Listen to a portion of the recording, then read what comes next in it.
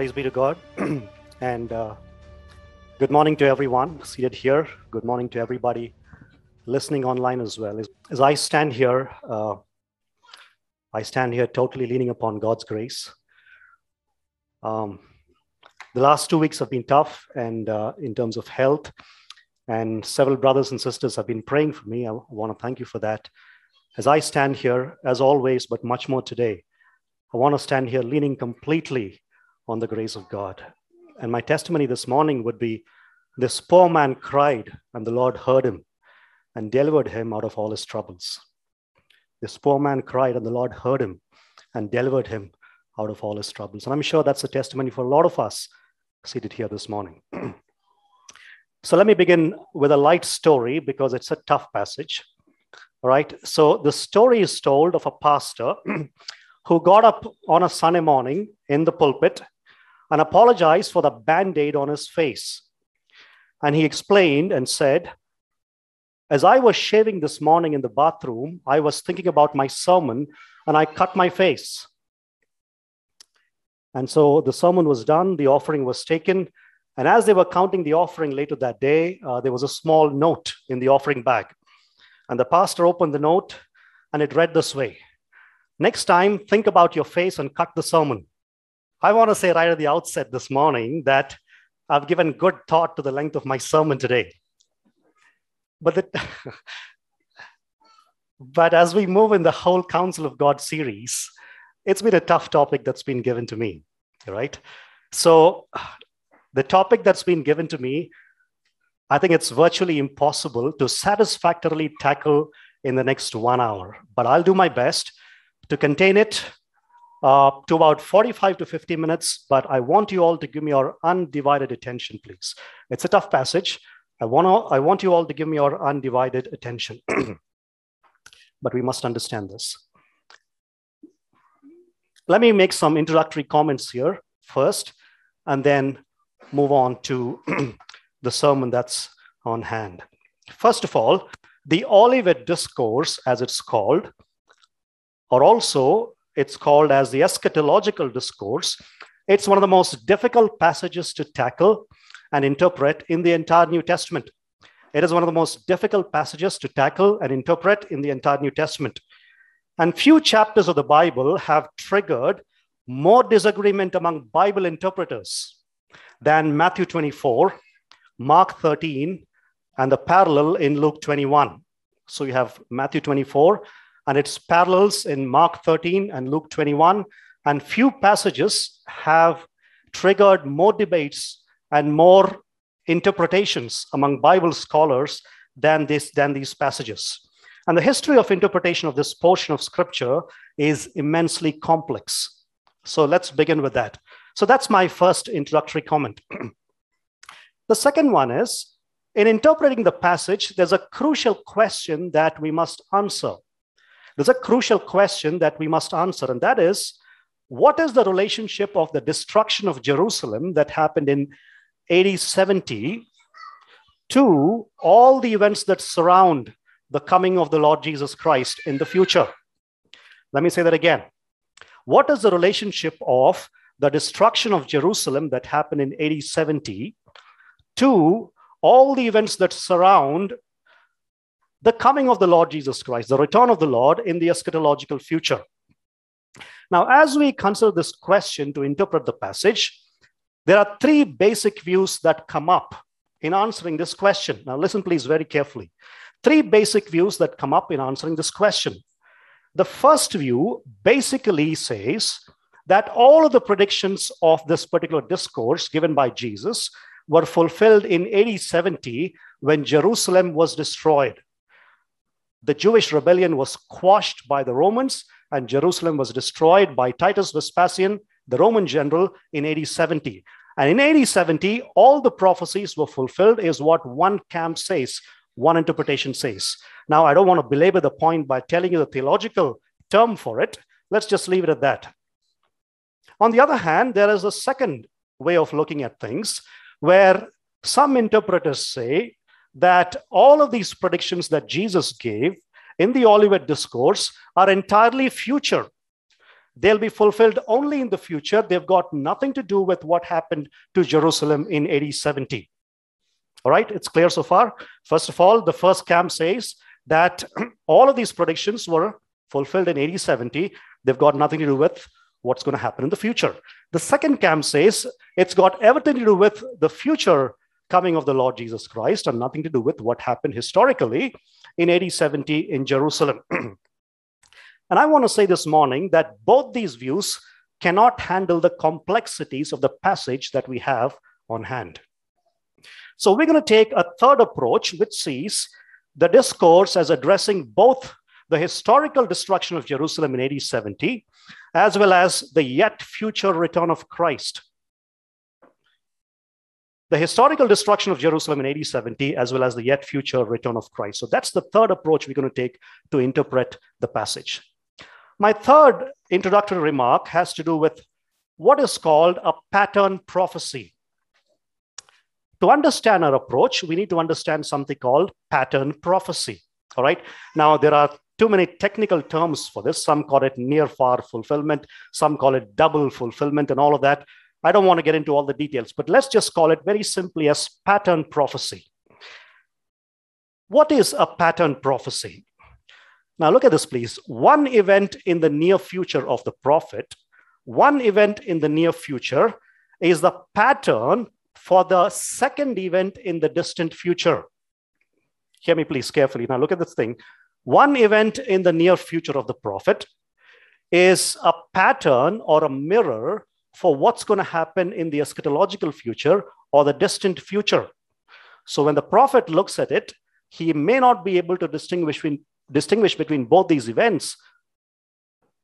But there are two events there, one in the near future of the prophet and one in the far distant future. So one mirrors the other. The first event in the near future of the prophet is a pattern for what's going to come in the eschatological future. Take, for example, something called the Day of the Lord in the Old Testament. Now, the Day of the Lord in the prophets is used to often talk about a short-term judgment which pictures a scaled-down version of the eschatological judgment, the final judgment that God is going to pour out upon the nations. The Day of the Lord in the prophets is a near future judgment for the life of the prophet, which gives a miniature version or a scaled-down version of the final judgment that God is going to pour out upon the nations. Right? For example, in the prophet Joel, for him, the day of the Lord in the near future is the locust plague, which caused famine, which ate up all the crops and caused famine. But Joel also talks of the day of the Lord as something where Yahweh in the distant future, at the end of history, is going to come as the judge and judge all the nations. So the day of the Lord, a near fulfillment and a far fulfillment as well. Let's apply the same thing to our passage this morning and say that it is best to interpret the events of AD 70, the destruction of temple, as an anticipatory fulfillment of the events that are consummated at the return of Christ. Did you hear what I said? The destruction of temple in AD 70 is a pattern for the eschatological destruction and the judgment of God that's going to come at the return of Christ. So the destruction of temple in AD 70 mirrors and anticipates the final judgment of God that's going to come in the eschatological future. I hope that's clear so far. Yes? That's called a pattern prophecy. Please remember that as we go through this. Number 4, I want to say that the central point of eschatology means the study or the doctrine of the last things. The central point of eschatology is not about all the fascinating things that are going to happen around the coming of Christ. It's not about knowing who the Antichrist is. It's not even about the building of the third temple that might happen. It is not even about the glory of the renewed creation.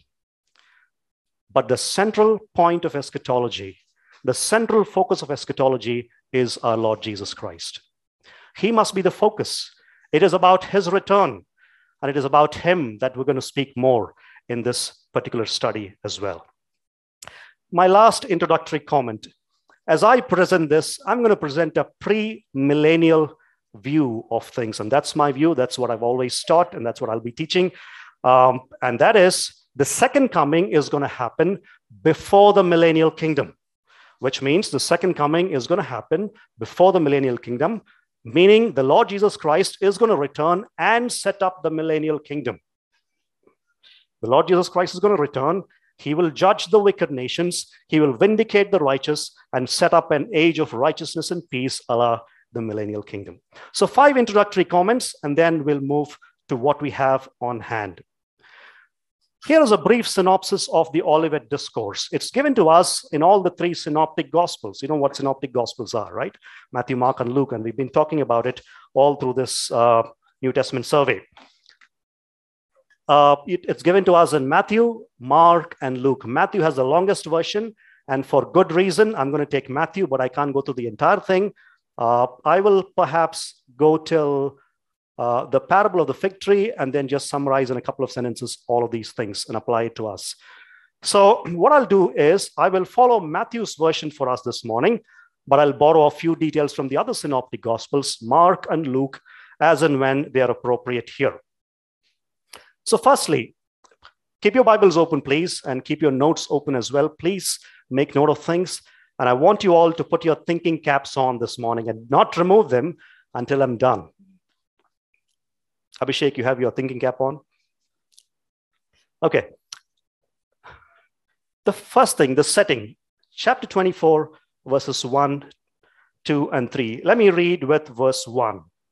Jesus left the temple and was going away when his disciples came to point out to him the buildings of the temple. Now listen carefully, please.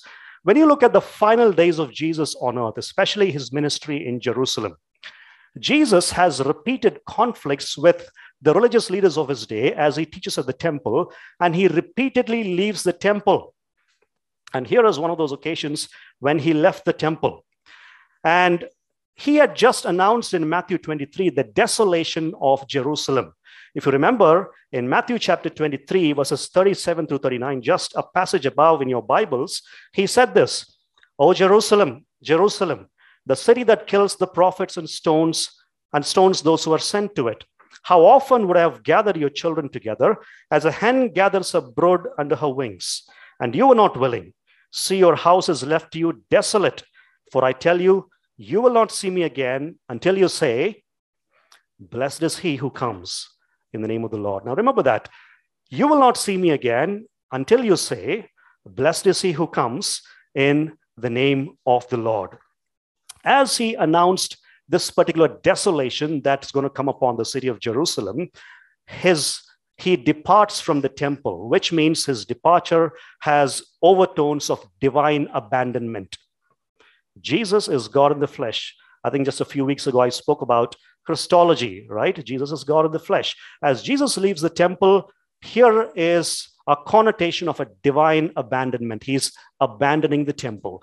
God is abandoning the temple, and God himself in the flesh has predicted the desolation of Jerusalem. Now, here is the city of Jerusalem during the time of Jesus. This is the temple here, and this is the Mount of Olives. So Jesus here is going to walk east from the temple across the Kidron Valley to the Mount of Olives as he sits there with the disciples, and the disciples ask him this question about the sign of the end of the age and his coming, and he's going to sit there and answer these questions in these 2 chapters called the Olivet Discourse or the Eschatological Discourse. It's given on the Mount of Olives, and that's why it's called the Olivet Discourse. Okay, so as Jesus leaves the temple here, and as he's walking across to the Mount of Olives, the disciples surprisingly draw the attention of Jesus to the huge buildings of the temple. Now, here is a temple, a model at least, of the temple that is called the Second Temple or Herod's Temple. The temple was the religious center of the entire nation. Herod the Great had refurbished it as part of a large national reconstruction program. He built new foundation and new walls and enlarged the temple to twice its size. He enlarged the temple to twice its size. And he used huge white marble stones with plates of gold on them, and each of them weighing up to 100 tons. Huge marble stones with gold plates on it, each of them weighing up to 100 tons. And they shined so brightly in the sun that people could hardly even look at it. It was so flashy, so bright was the temple. Josephus, the first century historian, notes that the building's gold plates flashed so much in the sun that they looked like snow-clad mountains. The rabbis insisted and said, "He who has not seen Herod's temple has not seen a beautiful building." And in fact, the Roman historian Tacitus called the temple immensely opulent. Immensely opulent. That was Herod's temple. That's where Jesus ministered during his earthly life. So the disciples, when they see the magnificence of this building and the hugeness, the massiveness of this building, they could hardly believe what Jesus was talking about. Lord, did we really hear you right? This huge, massive building that is the religious center of the nation, where God's presence is seen, where all of these sacrifices are done and our worship is done, is that going to become desolate? Is that going to be destroyed? Look at verse 2. But he answered them, "You see all these things, don't you? Truly I say to you, there will not be left here one stone upon another that will not be thrown down. There will not be left here one stone upon another that will not be thrown down." Jesus makes it clear to the disciples that the disciples should not be merely impressed by the building itself, the grandeur of the building. The building is temporary. As impressive as it may look for the moment, the building is temporary, but in time it'll become dust, is a prediction that Jesus gave. The things that they see here are not permanent, nor is God's blessing eternally upon a building made with stones and gold. Verse 3, as he sat on the Mount of Olives. Now, he moves from here. He sits on the Mount of Olives, and here is what he's saying. Look at verse 3. As he sat on the Mount of Olives, the disciples came to him privately, saying, "Tell us, when will these things be, and what will be the sign of your coming and of the end of the age?" When will these things be? What will be the sign of your coming and of the end of the age? As Jesus sat here on the Mount of Olives, he could evidently look through to west into even the holy place there, the entrance of the temple's holy place. And the disciples approach Jesus privately, and they ask him what is best understood as a twofold question.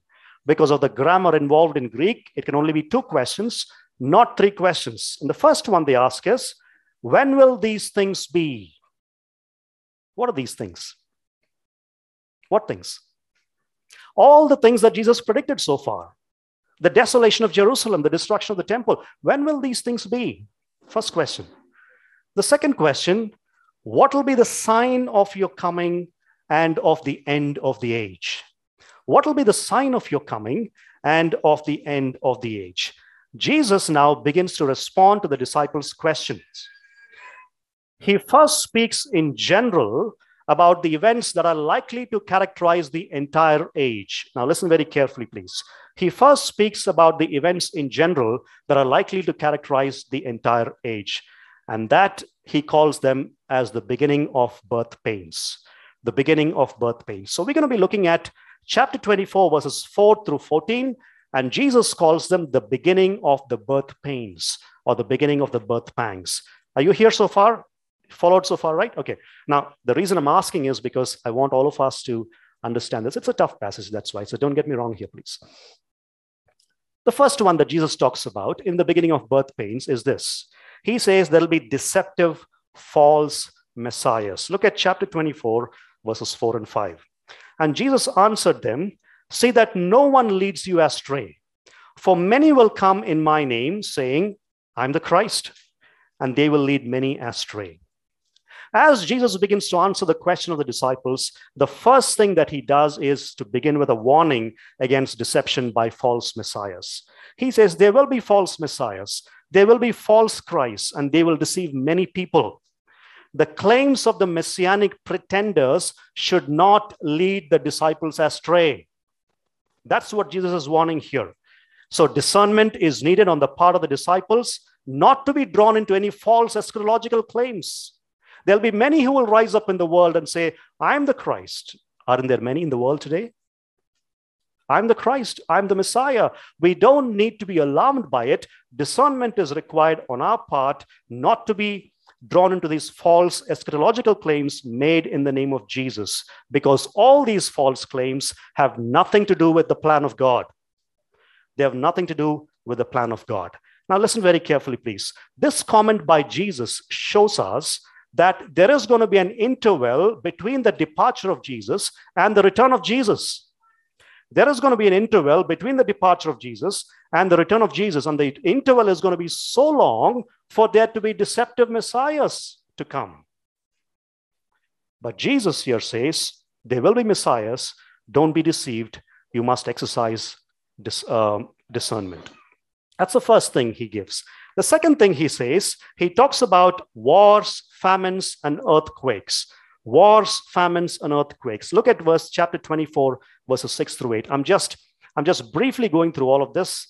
The entire study might take about 8 to 9 hours, but we can't sit here for that long.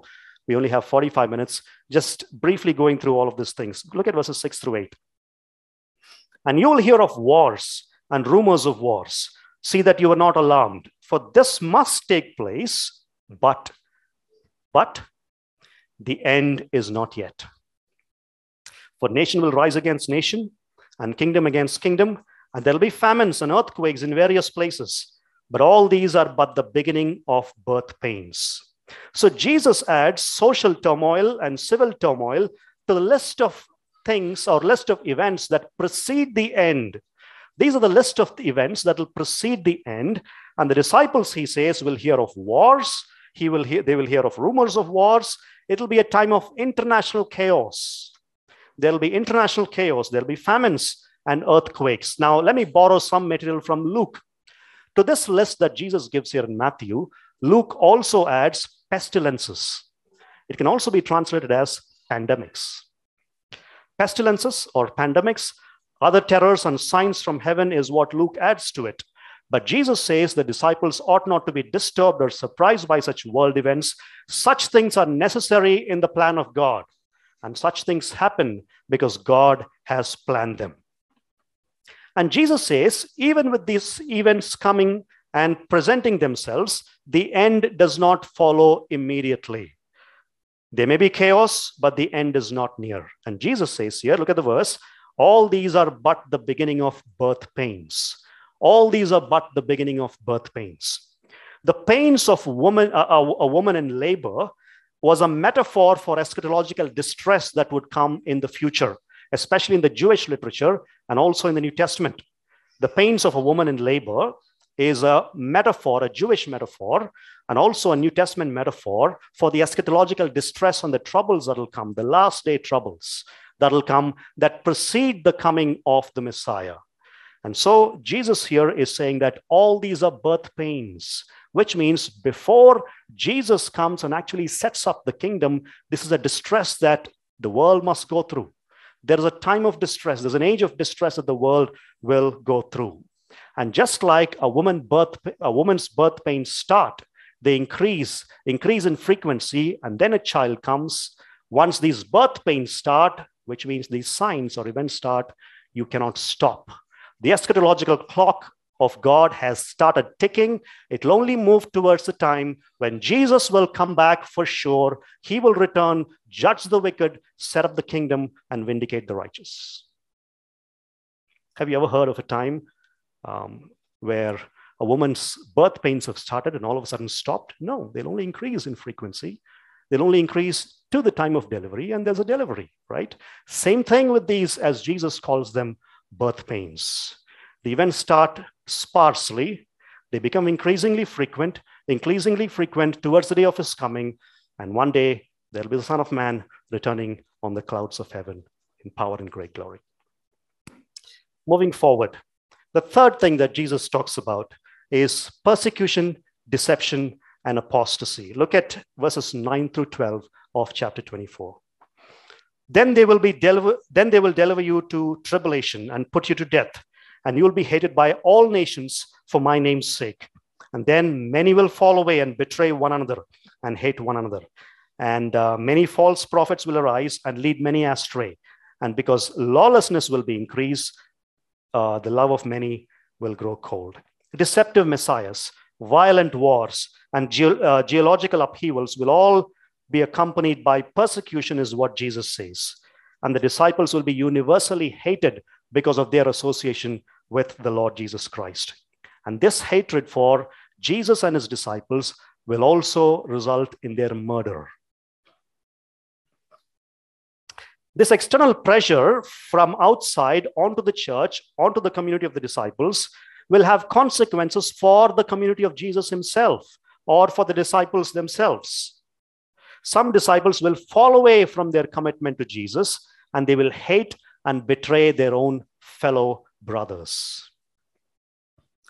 Fourthly, Jesus talks about perseverance and mission. Look at verses 13 and 14. But the one who endures to the end will be saved, and this gospel of the kingdom will be proclaimed throughout the whole world as a testimony to all nations, and then the end will come. Amidst all of these events that are happening, the response of the true disciples of Jesus to all of these horrifying circumstances should be one of loyalty. We must be loyal to Jesus amidst all of these horrifying, terrible circumstances. And Jesus promises salvation to those who endure till the end of their lives. To those who endure till the end of their lives. Jesus here is not setting forth a doctrine of salvation by works. Rather, he is emphasizing that genuine faith will result in Christian life that is even willing to face persecution and terror and still stand strong for the Lord until the end of our lives.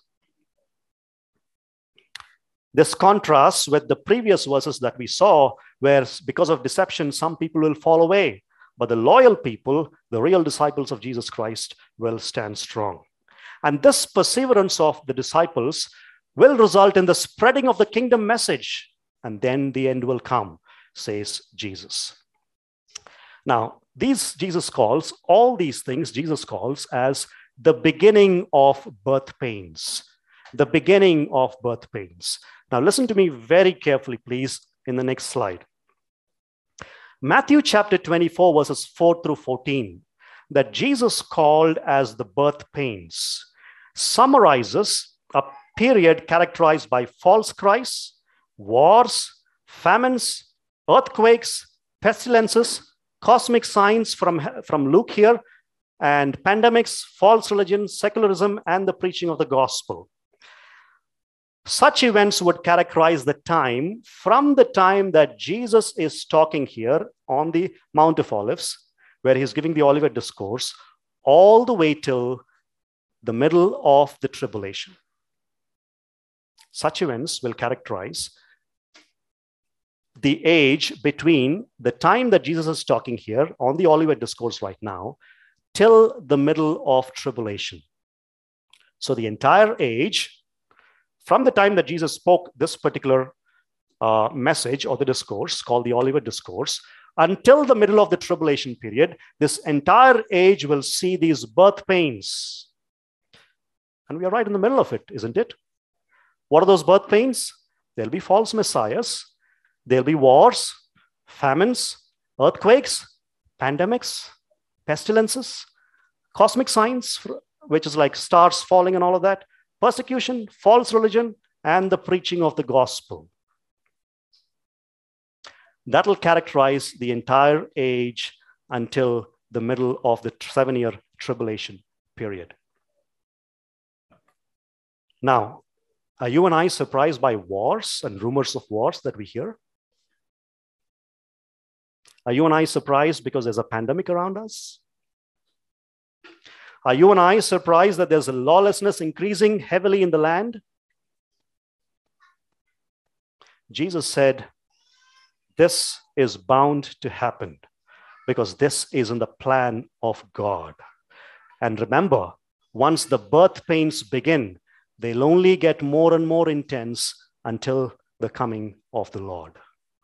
So the days we're going to see in the future will have increased lawlessness, increased rumors of wars, and perhaps pandemics, pestilences, etc., false messiahs, etc., etc. Isn't it? So Christians of all people should have more answers about these than questions. These are the beginning of birth pangs. Moving quickly, The next section is called the abomination of desolation that Jesus talks about in chapter 24, verses 15 through 28. Chapter 24, verses 15 through 28. Is it clear so far, dear church? Yes? All right, great. Okay, we'll move next to chapter 24, verses 15 through 28.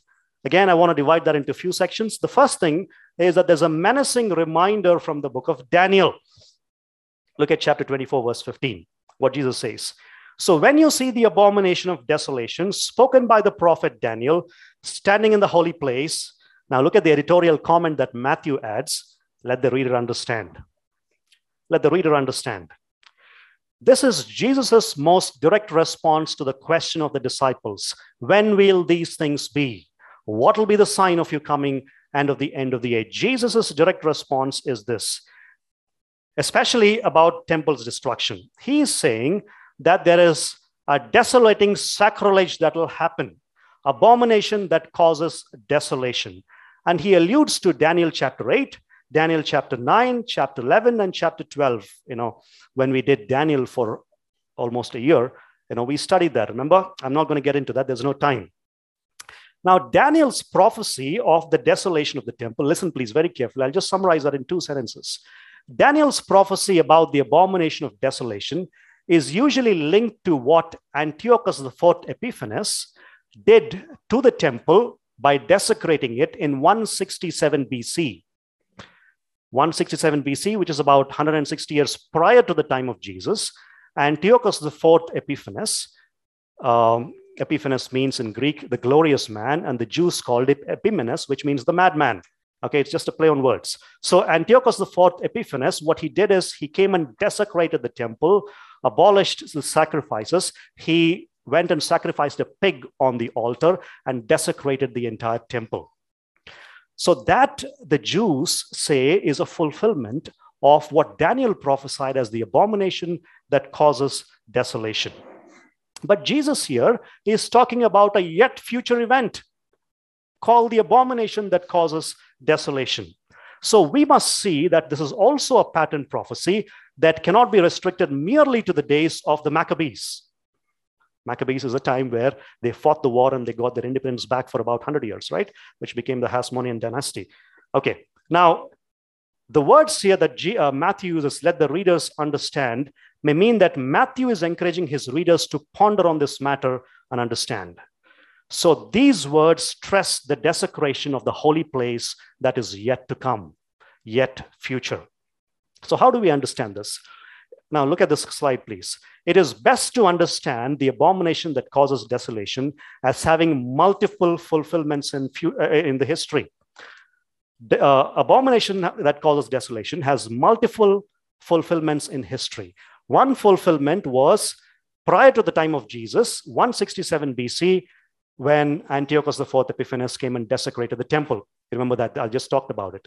The second fulfillment will be in 70 AD, future to the time when Jesus is talking about, where the Roman general Titus Vespasian came and desecrated the temple, destroyed the temple, made the city desolate as well. And there'll be a third fulfillment as well, perhaps. There could be multiple fulfillments in the future, but certainly a third fulfillment in the eschatological future, right in the middle of tribulation, when the Antichrist will exalt himself as God in the temple and he will desecrate the temple. Multiple fulfillments of the abomination that causes desolation. Spoken of by Daniel, fulfilled in the time of Antiochus IV Epiphanes, fulfilled in 70 AD, and yet there is a future fulfillment as well in the eschatological future where the Antichrist will show up in the tribulation period and cause the abomination that causes desolation. Very briefly, the next thing that Jesus talks about is instructions for flight. Look at chapter 24, verses 16 through 20. When the Antichrist comes perhaps in the future, or what happened in 70 AD as well, what was the instructions that Jesus was giving? Look at verse 16. Then let those who are in Judea flee to the mountains. Why? Why? Because the temple is being desecrated. The city has been left desolate. Let the one who's on the housetop not go down to take what is in his house. And let the one who's in the field not turn back to take his cloak. And alas, for women. How considerate Jesus is, isn't it? He's thinking about pregnant women. Look at this. And alas, for women who are pregnant. and for those who are nursing infants in those days. Pray that your flight may not be in winter or on a Sabbath.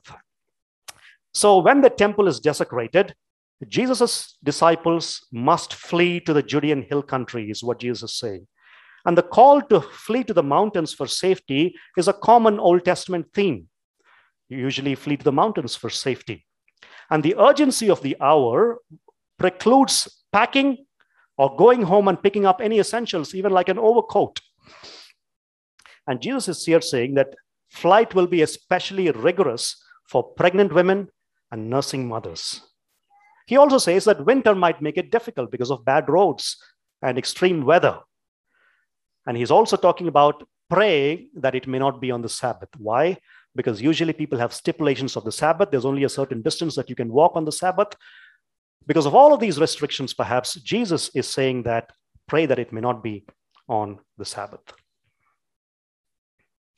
Thirdly, God's care during the unique tribulation in verses 21 and 22. Look at that, please. For then there'll be great tribulation, such as has not been from the beginning of the world until now, no, and never will be. And if those days had not been cut short, no human being would be saved. But for the sake of the elect, those days will be cut short.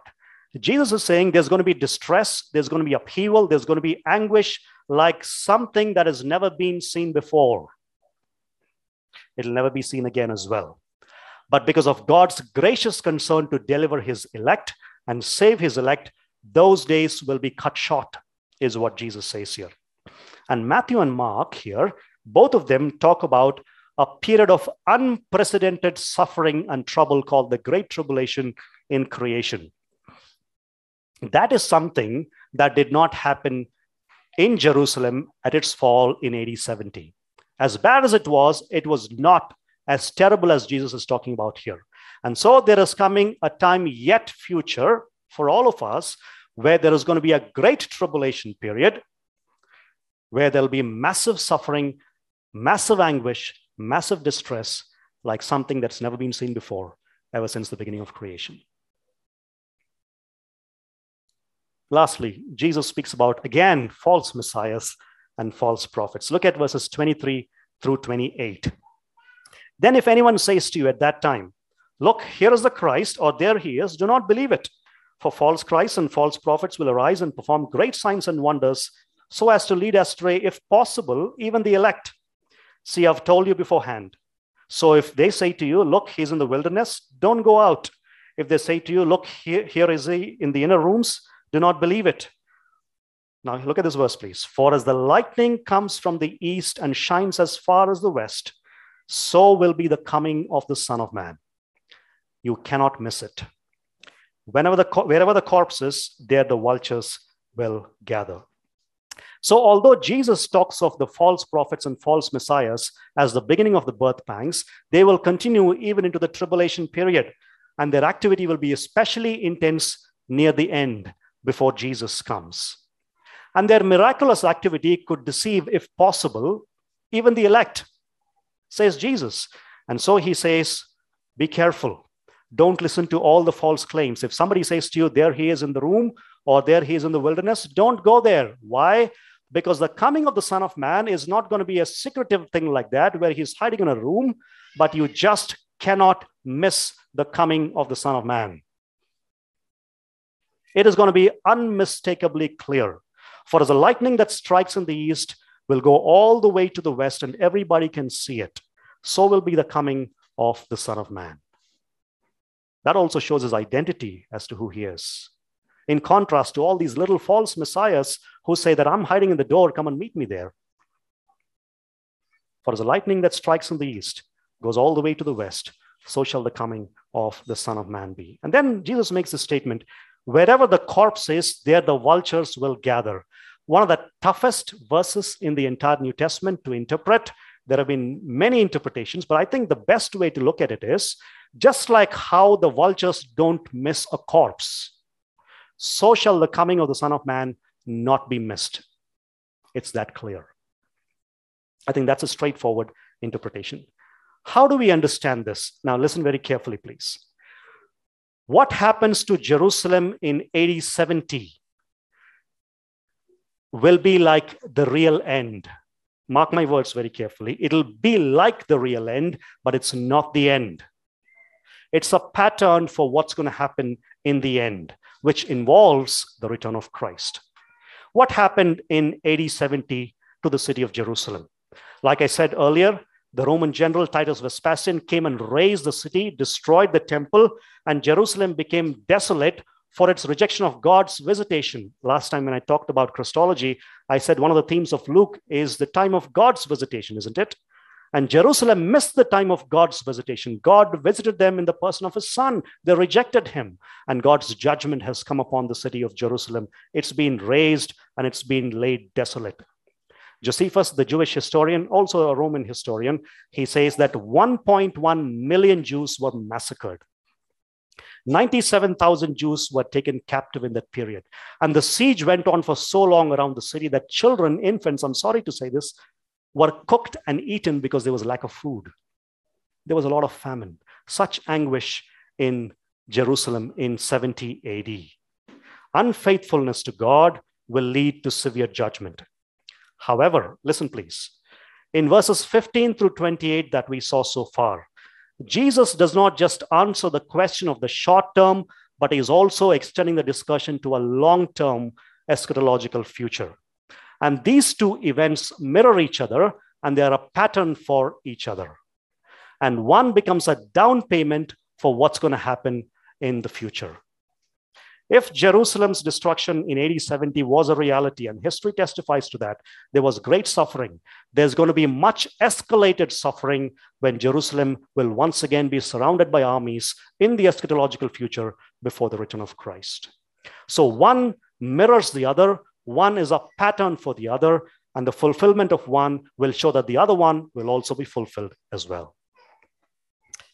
The next thing is the coming of the Son of Man. Look at verses 29 through 31. Immediately after the tribulation of those days, the sun will be darkened and the moon will not give its light. The stars will fall from heaven and the powers of the heavens will be shaken. Then will appear in heaven the sign of the Son of Man. Then all the tribes of the earth will mourn, and they will see the Son of Man coming in the clouds of heaven with power and great glory. And he will send out his angels with a loud trumpet call, and they will gather his elect from the four winds, from one end of heaven to the other. So immediately after, look at this, here is the abomination of desolation in the future, and there's a great suffering. This is the great tribulation. Immediately after those days will be the coming of the Son of Man. And by the way, here, rapture of the church is assumed. It's not in the passage because it's not about the church, but we are just talking about the second coming of the Lord Jesus Christ here. So there'll be heavenly disturbances preceding his coming, and all these will predict the coming of the Lord Jesus Christ. Jesus says here, the sun will be darkened, the moon will be darkened, the stars will fall from the sky, and the coming of the Son of Man, the return of the Son of Man, is the event to which all these signs will point. And people will moan. Why? There's no more time to repent. The Son of Man is coming in judgment, and they will beat their breasts and moan. The time is up. Now, this image is important for us, that the Son of Man is coming on clouds, because it's Yahweh who comes on clouds in judgment in the Old Testament. There's again a passage about the deity of Christ, where he comes with divine majesty. And when he comes, what does he do? He will gather his elect from all the corners of the world. He will gather them from everywhere. Very quickly, Jesus gives the parable of the fig tree to sum it all up. Look at verses 32 through 35. From the fig tree, learn its lesson. As soon as its branches bloom, become tender, and it puts out leaves, you know that summer is near. So also, when you see all these things, you know that he is near at the very gates. Truly, I say to you, this generation will not pass away until all these things take place. Heaven and earth will pass away, but my words will not pass away. Jesus reinforces all of what he said in one parable, and he says this about the fig tree. Now, fig trees were very common in first century Israel, and especially around the Mount of Olives where Jesus is sitting. They were loved for their sweet fruit. I love figs too. You love too. I know there are Indian figs, but the actual figs I've heard are very sweet. When a fig tree begins to show shoots, small shoots, it means that summer is near. In winter, the tree is actually very bare. In summer, as it puts forth shoots, it means that summer is approaching and summer is near. And just like when you see a fig tree sprouting out small shoots, and you know that summer is near, when you see all these things that Jesus talked about, you know that he's right at the door and he's ready to walk in. He's right at the door and he's ready to walk in. And the disciples can conclude very confidently that the kingdom of God is near. And the kingdom has been inaugurated. I'm talking about the consummation of the kingdom, where Jesus comes, he returns, and he will set up the kingdom. And Jesus finally finished his entire discourse with a remark that has not lacked controversy. He said, this generation will not pass away until all these things happen. Now, several interpretations again, but I think the best way to look at it, in my opinion, would be this. And I could be wrong in this because there are numerous interpretations in this. In the Gospel of Matthew, consistently, if you have to interpret, the phrase this generation is always used of the wicked people. So this generation is a generation of wicked people that will start right from the time of Jesus, and they will be there all the way until Jesus returns. There will be a lot of wicked people across the age. And that generation of wicked people will only pass away at the return of the Son of Man. And the others will be vindicated. And finally, Jesus says this, heaven and earth will pass away, but my word will by no means pass away. Having said this, Jesus from verse 36, Matthew 24, verse 36, all the way till the end of Matthew 25, he becomes more instructional now. So far, he's talked about the events surrounding Jerusalem's destruction, the entire age, spanning the entire age, and also his future coming. Now he doesn't give them any more information about the end of the age and all of that. He begins to talk about how they need to prepare themselves for all these things. And that's important to us. What is the proper response to all these things? I want to apply it very quickly, and I'll just take 5 more minutes. Listen to me very carefully, please. Number 1, be watchful, ready, and faithful to the end. Did you hear me, church? Be watchful, ready, and faithful to the end. And Jesus gave several parables here. Let me just very briefly talk about 3 parables that he gives in the next chapter. The parable of the good and the wicked servants he gives. You know the story, right? The faithful steward is blessed because when the master returns, he is found doing exactly what the master asked him to do. In contrast to that, there are the wicked servants who take the delay of the master's coming for their own advantage, and they engage in crooked practices.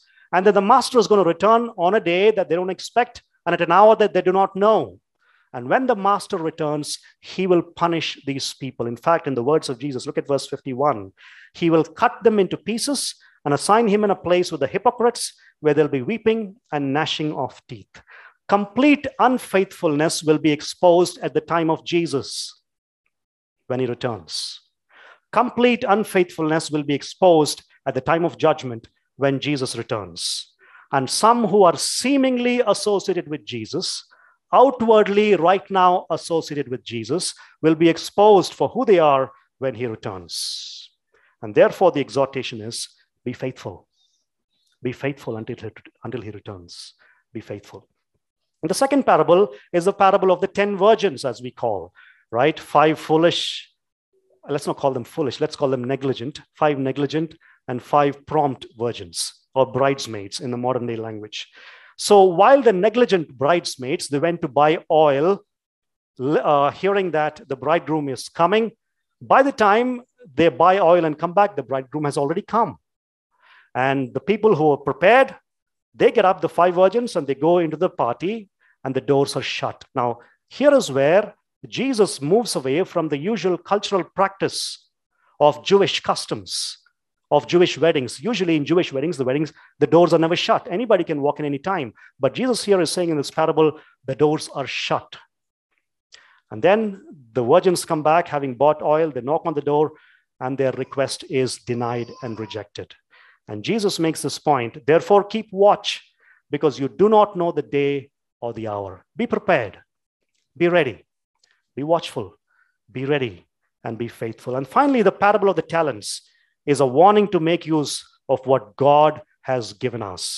Make the best use of what God has given us: time, money, talents, gifts, spiritual gifts, family, everything. Make use of it to the glory of God. Be faithful.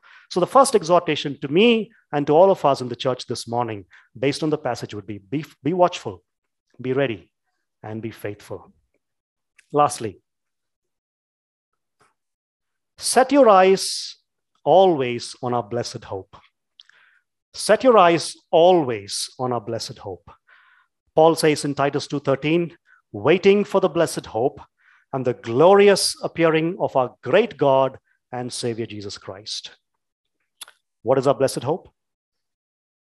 It is the glorious appearing of our great God and Savior Jesus Christ.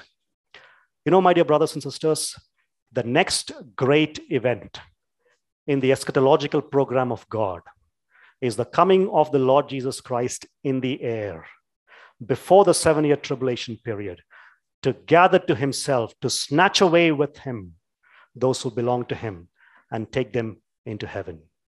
It's called the rapture. That's our blessed hope. And Paul adds and says this: we will be with the Lord forever. Isn't that a beautiful statement? We will be with the Lord forever. Blessed hope. Blessed hope. This morning, I want to ask all of us 3 questions. And listen to me very carefully, please. I ask myself these questions very sincerely as well in relation to our hope. First one, do you often think about the truth of the appearing of the Lord Jesus Christ? Do I often think about the truth of the coming of the Lord Jesus Christ? Number 2, when you think about it, does your heart yearn for it? Do you want to meet him soon? Number 3, do you pray for his coming? You know, in the early church, there was one Aramaic word that they used as prayer. You know what it is? Maranatha, which means come, Lord Jesus. That's a prayer. Come, Lord Jesus. You know, some years ago, Pradeep challenged me this. He asked me, do you pray for the Lord's coming? And at that time, I said, no. He said, I do. Come, Lord Jesus. It's a prayer, a genuine prayer. If you've fallen short, and if I've fallen short in answering these 3 questions, there could be 3 possibilities. Number 1, you may be a believer in Christ, but you may not have been well taught about the second coming, and perhaps your lack of knowledge about it is limiting your eager expectation of the return. That's one possibility. There's a second possibility. You may be a believer in Christ, and you may have head knowledge of the doctrine of Christ, about his return, and yet you've grown cold and distant and never felt for some time how precious Christ is to you. And you never cared about the precious things of the Christian life for some time. You've grown cold. You don't have a longing to meet him anymore. That's a real possibility. Third possibility, you may not be a believer in Christ. You may be professing to be one, but you don't know him personally, and you're in desperate need of him as you sit here listening to God's word. May I speak to those people this morning and say, you must repent and trust in Jesus Christ, because the judge is at the door. He may walk in any moment. Our blessed hope involves a confident expectation that salvation is ours, not wrath. For God has destined us to obtain salvation through Jesus Christ and not for wrath. And the songwriter says this: and when with the ransomed in glory, his face I at last shall see, it'll be my joy through the ages to sing of his love for me. For our citizenship is in heaven, and we await a Savior from there, the Lord Jesus Christ, who by the very power that enables him to bring everything under his control is able to transform our lowly bodies to be like his glorious body. Be watchful, be ready, be faithful, and set our eyes always on our blessed hope. Thank you for your patience. May the Lord bless you all as we consider the second coming. Thank you, Lord, for this morning. Thank you for your powerful word, your word that speaks to us much more in a much more relevant way than our morning's newspaper. Thank you for all of these precious truths in your word. Thank you, Lord, that we have the blessed hope, the glorious appearing of our great God and Savior, Jesus Christ. Father, if we've grown cold about this, we confess, O Lord, that we need to return to this precious truth and yearn for your coming and pray aloud with the early church, Maranatha, come, Lord Jesus. Help us, O Lord, in that pursuit. Help us to strive towards the inheritance that is laid up for us in heaven. And help us not just to take this merely as head knowledge, but let this affect our heart and our emotions, to love you more and more, to expect your return, to be with you, to want to be with you for the rest of eternity, O Lord. What a blessed hope we have. And I pray for those who don't have this blessed hope, O Lord, we pray that not one person sitting here would be turned away on the day of judgment. The judge is at the door, and help all of us to repent and trust in the Lord Jesus Christ. Thank you for this time. May your name be glorified in everything. In Jesus' name.